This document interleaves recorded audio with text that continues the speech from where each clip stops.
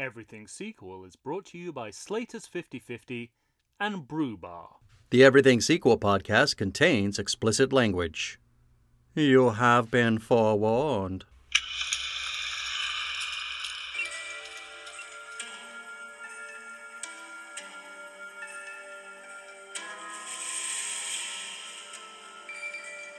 Hello, everyone, and welcome to the Everything Sequel podcast, the Psycho Edition. You could have come and gone, if you ask me. My name is Michael Shantz of the How Dare You Awards. With me, in the tent, the makeshift tent, I'll call it, is Tom Stewart of Lonesome Whistle Productions. Say hello, Tom. I've had enough of this Nancy Drew horse shit from you.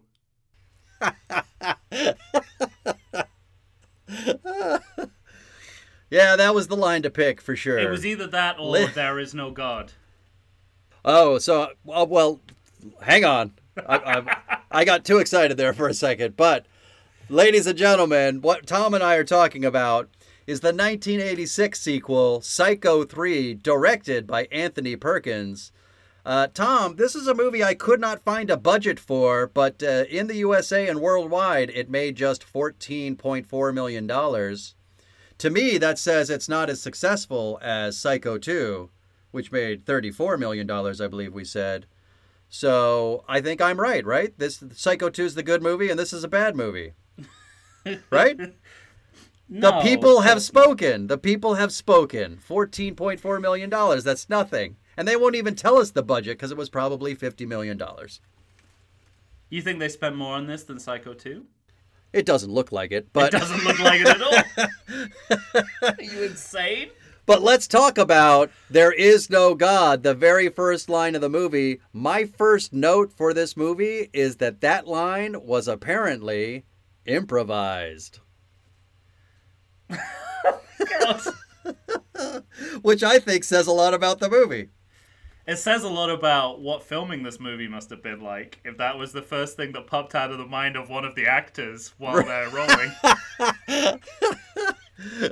All right, let's get into it. So, for starters, if you all remember, I ranked these sequels 2, 3, and 4, but Tom ranked them 3, 2, 4, so this is his favorite in the series. Yes. He's gonna have to defend it. I still think it's a bad movie, though. Right. He thinks all three of them are bad. I think 3 and 4 are bad. But, I also am like, I'm this close to saying good movies on these movies, even though I know I shouldn't, Tom. I almost can't help myself. So, knowing you've already declared that when sequels try to do something radically different, that's what you like the most. And yet you picked Die Hard 2 as your favorite in that series. So seems like you're not sticking to your own guns there. But we'll keep it to... Oh, no, it did... in its defense and in mine, Die Hard 2 is based on an original novel. Yeah. So it is doing something different. Get the fuck out of here. It's a total retread. But... this movie does try to do something different. One of my first notes is, wow, we got religious quick. Yeah, so I was kind of excited when I saw that the logo was in color, the Universal logo. Uh-huh. And I was like, oh, great, so we're not going to start the movie with a mid-film scene from Psycho 2. Correct. Great. Not that we won't see it at some point. We won't see it later on in the movie in black and white, which the Psycho 2 is not. But they've left behind plagiarizing Psycho, but they've not left behind plagiarizing Hitchcock, because this strongly resembles the ending of Hitchcock's Vertigo from 1958. Mm-hmm. Where a woman accidentally falls from a bell tower in a nunnery. Correct, right. So I was just like, okay, so you've switched up the movie, but you're still, trading off Hitchcock's legacy. So that was kind of interesting. But then, I sort of thought, okay, well then it tries to move away from pastiche a little bit.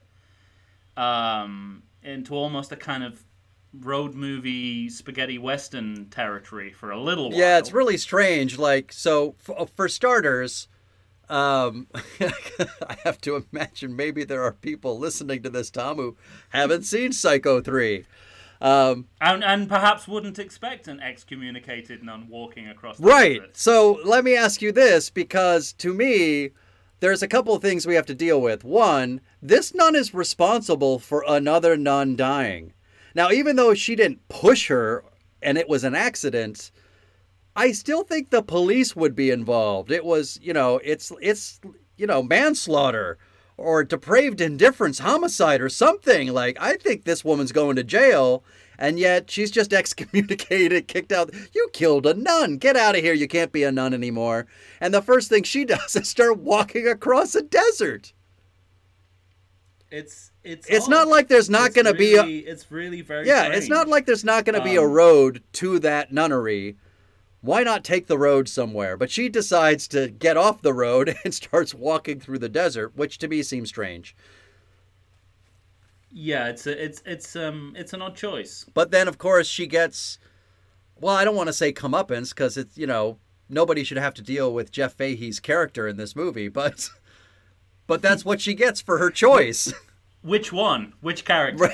Yeah. If you told me... I'm so glad you said that, because that's one of my notes. But go ahead.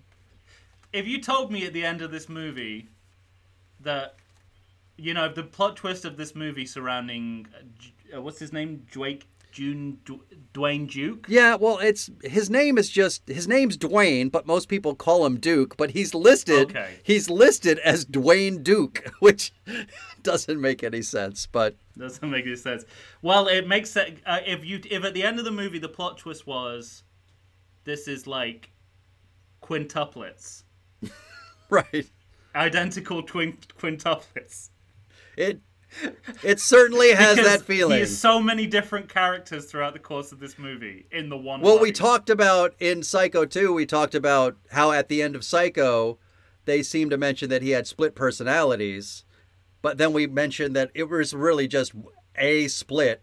There's Norman and then there's Mother. Because I don't think there's any other personalities. But Jeff Fahey, man, he's got... Mrs. Spool? Yeah, but I think by the end of Psycho 2, she's become Mrs. Bates again. She's like, Spool's dead. Well, exactly, yeah. So But Fahey... That is a big problem, this movie, that he's carrying around Mrs. Spool, not Mrs. Bates. And yet Mother talks with the voice of his aunt, not his mother. That's a big problem. Well, then defend it. This is your favorite fucking movie. I mean... I'm gonna somewhat defend it. I mean, I have to admit, when I saw the credit that Anthony Perkins directed this movie... Right. I felt that kind of Superman 4 sinking feeling upon seeing Christopher Reeve had contributed to the screenplay, right. Yeah, but I was actually pleasantly surprised. I mean, Anthony Perkins as a director, there's two things about it which I think kind of work. One is that there's less Norman in the movie. We get a chance to focus on some new characters and develop some new characters. Mm-hmm. And I kind of like, when you're directing a movie, you tend to sort of become a supporting character rather than the lead, just because of the amount of work you have to do. So I kind of like that. And I thought, his hand's a little bit obvious as a director, but it sort of works. I mean, the shots of the shots of the Bates Motel. I mean, it looks like it's the first time he's ever picked up a camera, and he's just like, here's a shot of some tumbleweeds. Here's a shot of a can. Right, but they also, they try to create some continuity between the previous sequel and this one. There's the shot of the book, Belly of the Beast, and that's a book that Mary, the character of Meg Tilly, was reading in Psycho 2. You see a shot of, strangely, I'll add, because we gave a lot of talk to the cleaning of murder scenes last episode, but there's a shot of the fruit cellar window with the sort of streaks of the boy's hand on it, when he was murdered, even though in Psycho 2 those streaks were cleaned, but they're back. So, Anthony Perkins is trying to harken back to this, the previous sequel. This movie takes place a month after the events of Psycho 2 ended. And in regards to him as a director, he clearly wanted to pay homage to Hitchcock himself. I mean, there's just so much Hitchcock in it. Without having a silhouette of Alfred Hitchcock in the movie, as in the previous film. Correct. Yeah, that's true. We want to do just short of that. Just short of it. But I also felt saying in the previous movie, in the credits, it said we'd like to express a debt to Alfred Hitchcock, and I don't know if that was just them trying to get in front of lawsuits or bad reviews. It's hard to say. It's hard to say. I'll admit, but I'll say this: Anthony Perkins himself, after this movie finished, he said he felt like he was not up to directing, and he felt like he didn't do a good job. Now, all the actors really seemed to like working with him, and the director... And it shows. Yeah, and the director of photography specifically, not knowing how Anthony Perkins would be as a director, he said, have you had any ideas about how you're blocking this shot for one of the first shots they were going to do? And Anthony Perkins was completely on the ball about, no, this is what we're going to happen, and like these are the lights I want, and these are the lenses I want. And so the director of photography never had to ask him another question again. So it felt like he was up to the task, but... Yeah, it's very competently directed. One of the things that imagistically this brings back from the original that they completely forgot about in Psycho 2 is that Norman likes to stuff birds and put them around his house. Right.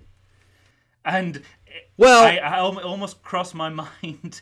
If they got to, they just wrapped on Psycho 2, and then they just went, oh no! Oh, the birds! We forgot the birds. We're gonna have to make another film that is predominantly about stuffed birds. Well, I got the sense that in Psycho 2, you literally watch Norman walk out of the courtroom after a judge saying, "Yeah, you're good now." So. And then he takes 10 steps into his house. He's hearing Mom's voice again. Yeah. He starts working at a diner that day. Mm-hmm. So I felt like there just wasn't enough time for Norman to take up his hobby because he was questioning his own sanity. But after he was able to kill his real mother and stuff her, he was like, "Oh my God, I forgot how much I loved stuffing birds." So it's a month later. I've had plenty of time to stuff some more birds, and that's how I took it. Yeah, no, I absolutely agree. And he is. It all seemed perfectly. That table is covered in fucking birds. Oh yeah, there are birds everywhere. He's killing them in large numbers and stuffing them on the kitchen table. I remember thinking, because you see a dead bird on the ground, and then you see two birds eating, and then they go on the ground, and I'm like, oh, they see their friends dead. And then the shot pans up or something like that, and you see feet walking in, and it pans back, and the other two birds are dead. And wait, what happened? And I went, oh, yeah, poison. All right, well, that's where we're going, I guess. Yeah, and you mentioned that for some reason I thought this was 7 months after the events of Psycho 2. No, just one month after 2 ends. Okay, well, that wasn't made clear.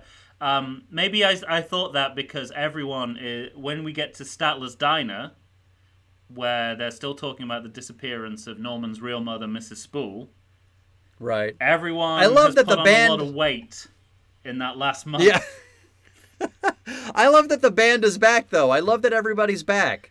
The terrible cop from Cobra is back.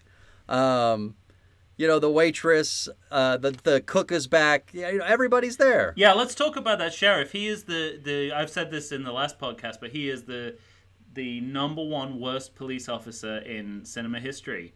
He is so certain of Norman's innocence, despite the fact he has been the center of every murder in his precinct for the past year.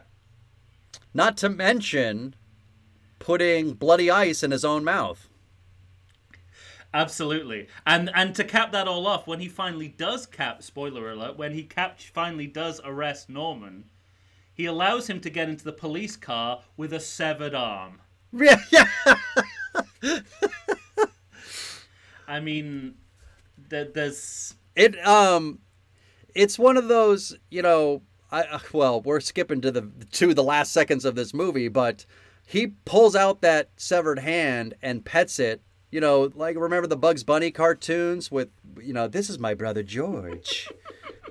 Like, that's what it reminded me of. Isn't there a Woody Woodpecker cartoon in this film as well? There might be. So let me ask you this. In terms of the direction by Anthony Perkins, he did some interesting stuff with transitions. People are watching a television with a cartoon. We go to him watching that same cartoon in his house. He closes a door to I can't remember where, and then, somewhere outside of the Bates home, and then he turns around and he's in the Bates home. Stuff like that. I thought that was interesting. He's got a good, he could put some of this on as real. He's got a good kind of like grasp of cinematic language. What they say, have a good eye. He does kind of have a good eye, and I think there are some kind of visual tricks in this movie that he pulls off really well. One of my favorite moments, of any of these terrible, terrible sequels, is that is when you think that there's a person behind a shower curtain, and it turns out just to be a dress hanging up. And that kind of stuff, that kind of, like basic, like film, it's film trickery, film is magic kind of stuff. He pulls off pretty well. I can't say the same about the purple lamp sex scene. Well, I don't know what to make of that. Hang on, because we got a lot to talk about. We're just getting started. Theories, but I don't know what to make of it. All right. We're going to take a quick break, everybody, and then you're going to find out what Tom means when he says purple lamps. Just know that it involves Jeff Fahey. Yep. We'll be back right after this.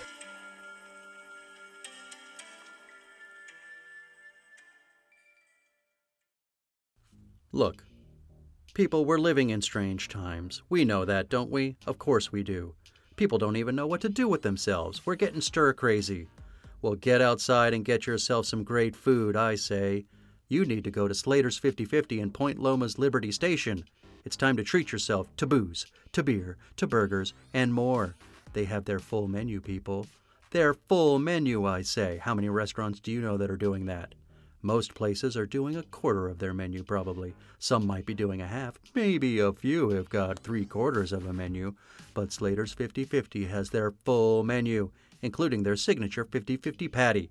It's half ground beef. It's half ground bacon. It's 100% delicious. What more could you possibly ask? Worried about social distancing? Well, it is in place, people. Tables are separated, and the staff will always be seen wearing masks. You're out of excuses. Get off your keister and come on down to Liberty Station's own Slater's 50/50. Indoor dining available. Outdoor dining available. Bring the family. Bring your dog. Come enjoy the normal again. Good day to you. I said good day.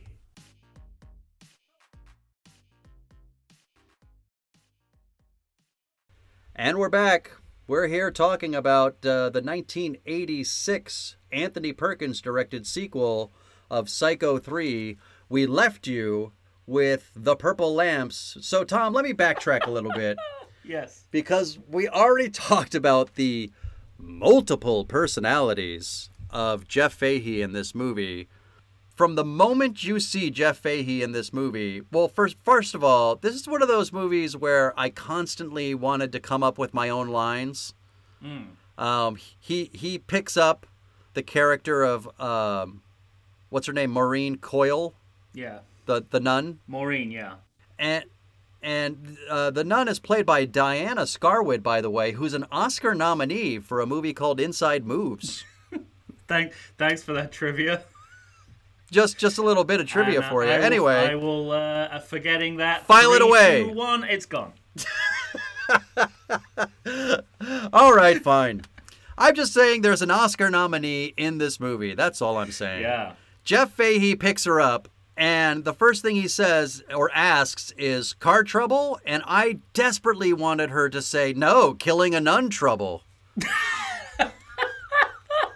That's what I wanted her to say, desperately.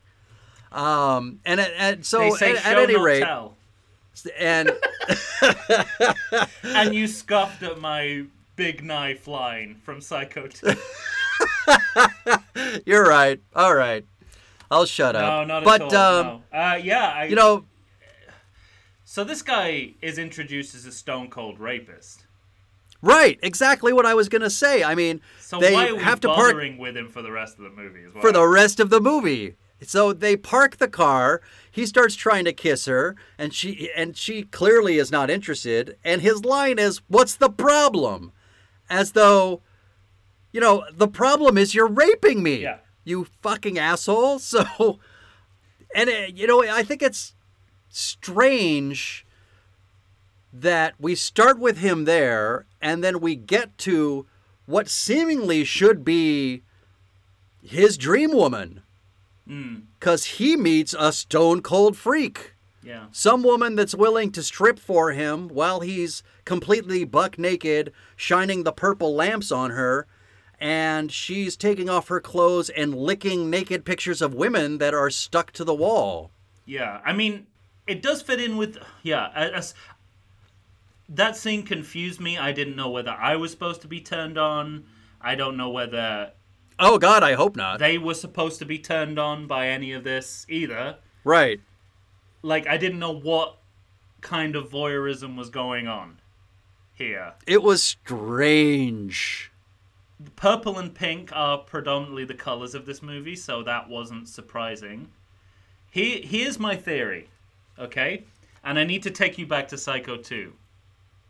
Okay. The person... Okay. When you get to the end credits of Psycho 2, under Best Boy is a person called Michael Orifice. This is 100% true. Michael Orifice is the best boy on Psycho 2. Go on. I didn't know what that job was. Now I think I do. Oh, fuck. When it comes to Psycho 3... we see the return of Michael Orifice. And guess what his job is now? He's been promoted. Guess what his job is? Associate producer. Lamp operator.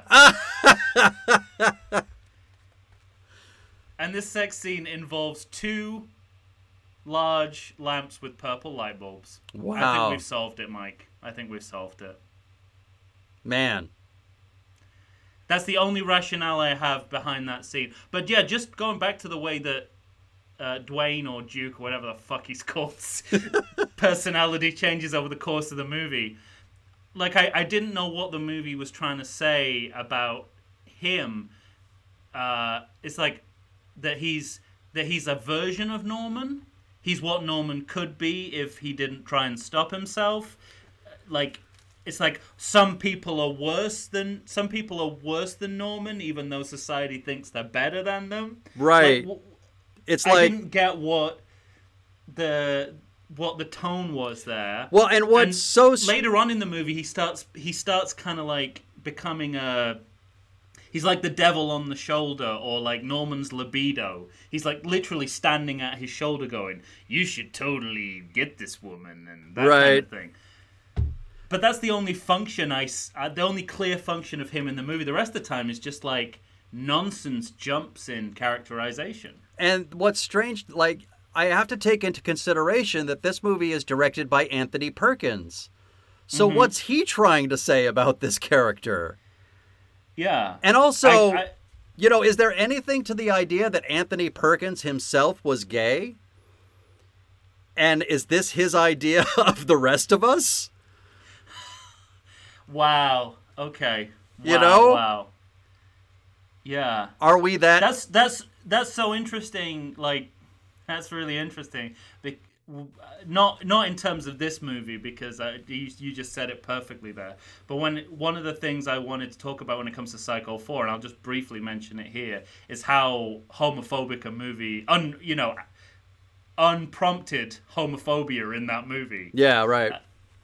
And it's interesting that in this movie, it's like heterophobia.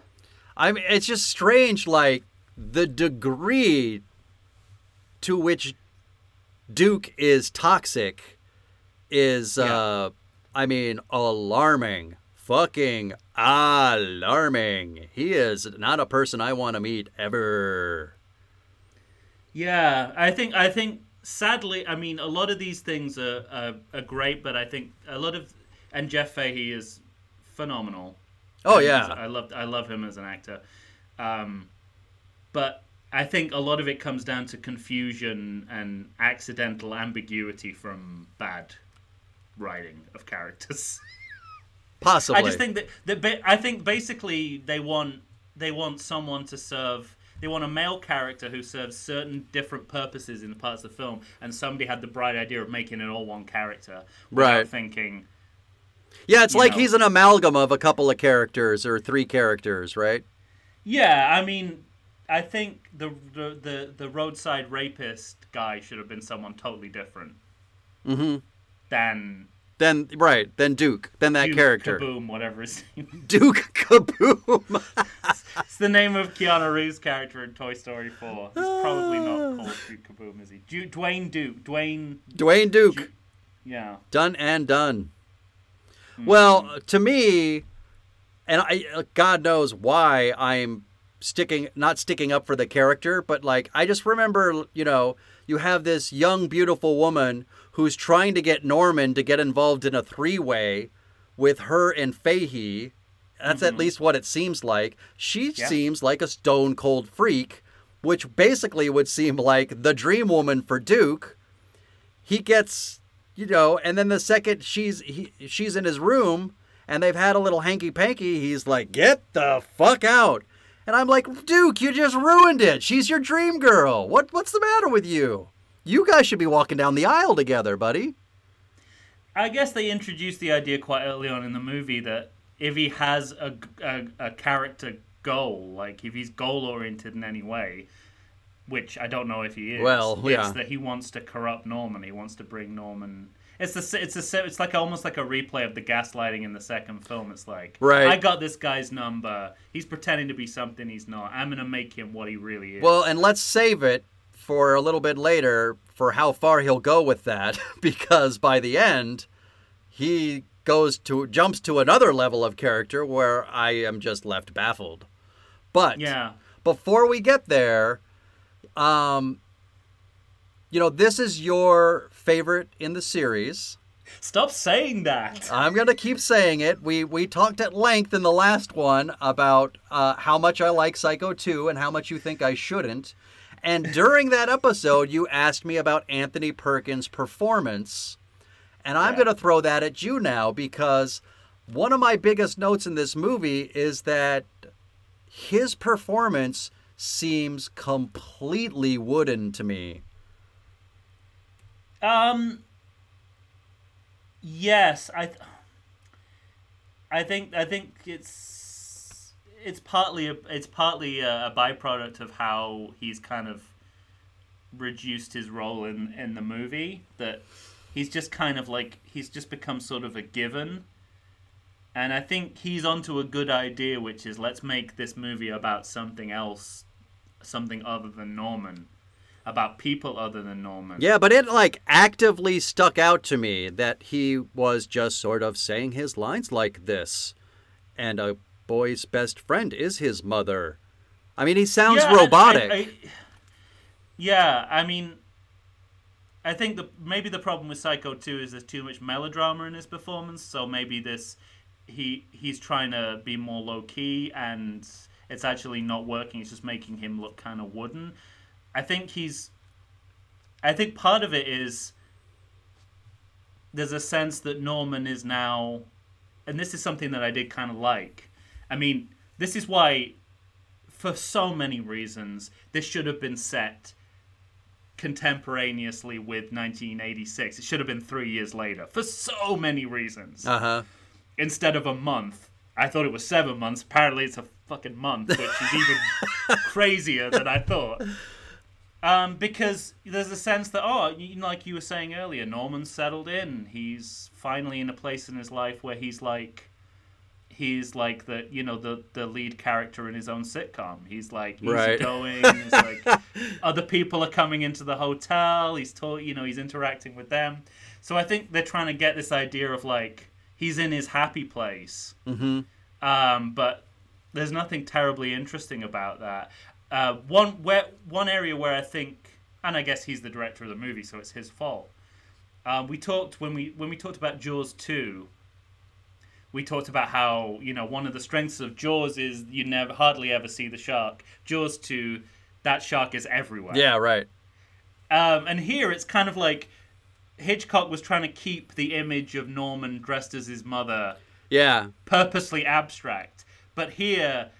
For the first it's time, everywhere. You get a clear image of that, of him walking around using his mother's voice. You kind of see it clearly. Hitchcock was always trying to keep it really vague, so you never quite saw it. So this is sort of like, well, it's just pulling away the curtain, and it's like, it's just now it's just a guy in a wig, like community theater. Well, let me ask you this, because the reveal of that towards the end of the movie, like the real kind of close-up shot on his face. You remember that? And he's his mouth is kind of agape. And I thought it was so interesting because for a half a second, that shot is very scary.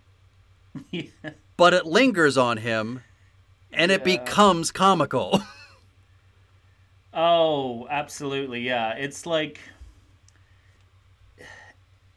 it's sort of like, I mean, I thought they were just going to straight plagiarize it and have him turn into his mother. I like that it doesn't go that far. It resists turning him into his mother. But what it replaces it is, like you say, is comical. Yeah. And doesn't add anything. He's like he's basically this is a thing that a lot of third movies in the series do. It's like a Psycho 2 reset us to the original because he's walking around. Psycho 2 reset us to before the beginning of Psycho because he's walking around with his corpse mother in his arms. Whereas Psycho 3 ends where Psycho the movie ends, with him being taken away into incarceration. Right. Inhabited by his mother. So I'm not saying I like any of those choices, but they are choices. But again, you're supposed to like it when they do shit differently. And in this movie, we have the same exact ending. And clearly, Anthony Perkins as a director either wants to pay homage to or is infatuated, is what it seemed like to me, with Alfred Hitchcock himself. There are so many shots that are, just direct pulls from the original Psycho in this movie. Yeah. None of it bothers you, though? Yeah, it bothers me. I don't think this is a good movie. Right. I mean, I guess it's more...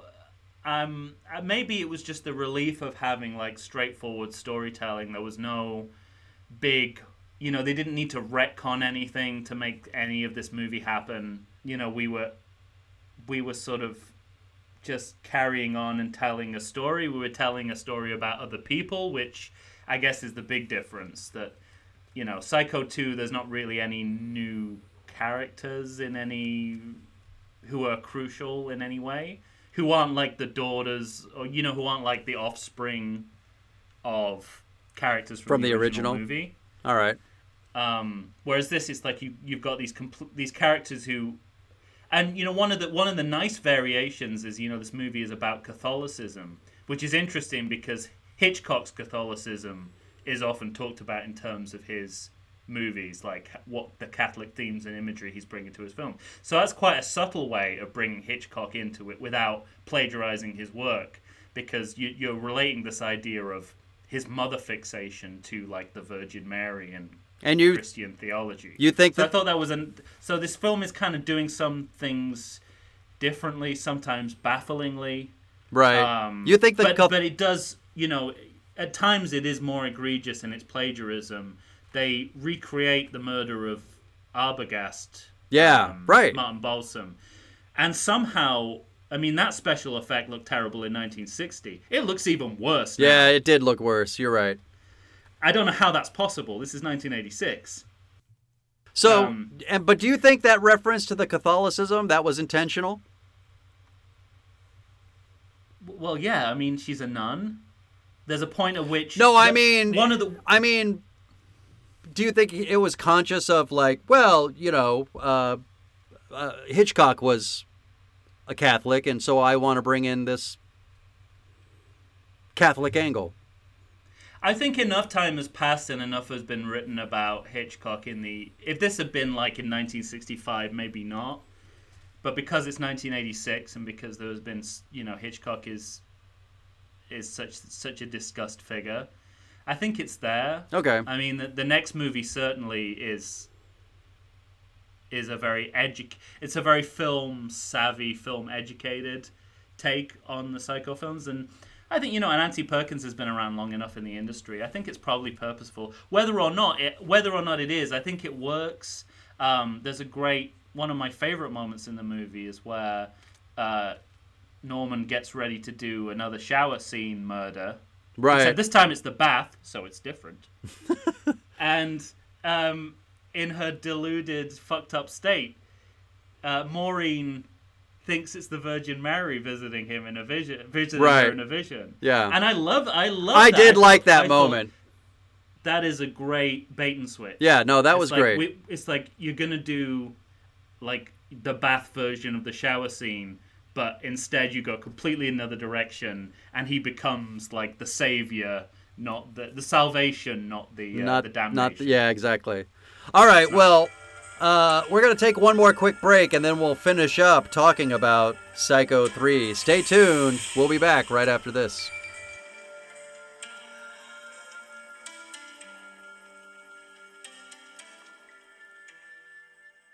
If you're anything like me, you spend the majority of the day wondering whether you want coffee, beer, or wine. Whichever way you fall, Brew Bar has you covered. Located in the heart of 3rd Avenue Village in glorious downtown Chula Vista, California, which is also my neck of the woods, Brew Bar is a coffee shop, bar, and eatery rolled into one delightful package. Tim and Alex run the place, and let me tell you, listeners, these guys know their coffee. And after you've been in their company, so will you. They turned me on to pour over, and it's literally all I drink now. If for some crazy reason you don't want to try the best coffee in the world, they've got espresso drinks, all kinds of teas, and even coffee cocktails. You heard me? Coffee tails. And we're just getting started. Bottle service on craft beer and wine, alcoholic and caffeinated potions, an all-day food menu with plenty of vegan options. All served up in an atmosphere hip enough to know you're getting the best quality, but not too hip that you feel the need to drive to 7-Eleven and get a bucket of brown swill. Brew Bar. It's the best place to be for beer, wine, coffee, and tea. And if you go, you might even see me. And we're back. We're here talking about Psycho 3, 1986, directed by Anthony Perkins. Tom, we're getting to the end of it here. So let me ask, well, first of all, I want to ask your opinion about something I caught from the beginning of this movie. I don't even know her name. What's the character of the reporter's name? Do you remember? I just kept putting reporter. Okay. So the reporter... She's just an exposition device. And she's an exposition dump. But I did find this interesting because this movie's made in 1986, and we're clearly in Ronald Reagan's America. And it's this idea where she sits down with Norman in the diner to start complaining that he was released from the mental hospital. And it's this tough on crime kind of idea. And so you could see there's a direct parallel to her view of how we should consider criminals. Although, in her defense, Norman was a murderer. It's not like somebody who just was smoking pot. She's kind of filling in the gaps that the sheriff refuses to acknowledge. Right, yeah, exactly. So anyway, I just found it interesting. I just love it when you watch movies and you can kind of date them in that way, where you see a political kind of bent behind what some characters are talking about. Although again, and we talked about this with Psycho too, this question of rehabilitation versus incarceration, I don't think the series has yet figured out where it stands on. Yeah, that's true. Because you're absolutely right. When the reporter comes in and she's basically, voicing Reaganite policy on Law and Order. But then later on in the movie, there's a line where Norman says, conservative never goes out of fashion. Right. And it's like, oh, so we're blaming, conservatism, sexual repression as well. Uh-huh. It's like, again, who's really to blame here? It's like it ties into how we feel about Duke, and how we feel about the porn that he puts up on his walls. Uh-huh.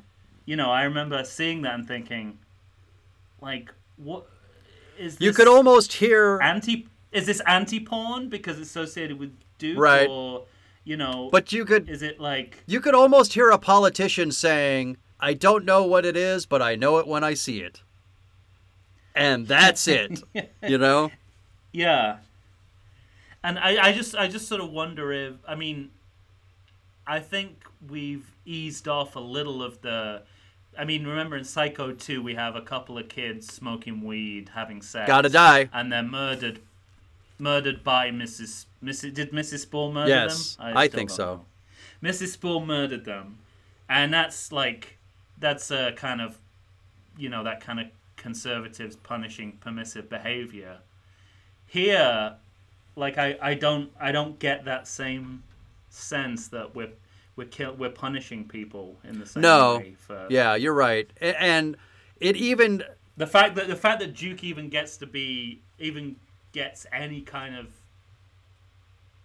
like the fact that he's even considered in the movie shows that we're supposed to be quite forgiving to the worst possible people. Yeah, and let's get back to Duke, because that character jump, his not multifaceted but multi-personality character, he really goes off the bend, because by the end of this movie he is kissing the Spool corpse to get a rise out of Norman and kind of blackmail him. I guess blackmail goes to his earlier character, but he seems unhinged in the way that Norman never seemed to go. He literally went BANANAS. He did. It's yeah. I agree. It's like, yeah, I don't know what they're trying to do with this character. I think I kind of blocked that out. But now that you mention that, I do think ultimately what they're going is like, there are worse things in the world than Norman Bates. That there's some. It's like, this is really fucked up behavior. Right. This guy's keeping his mother's corpse, or mother or aunt or who the fuck ever, a corpse in his basement. But this guy's kissing the corpse. Yeah, he's fucked up. Norman just wants to take, Mama's hand and pet it.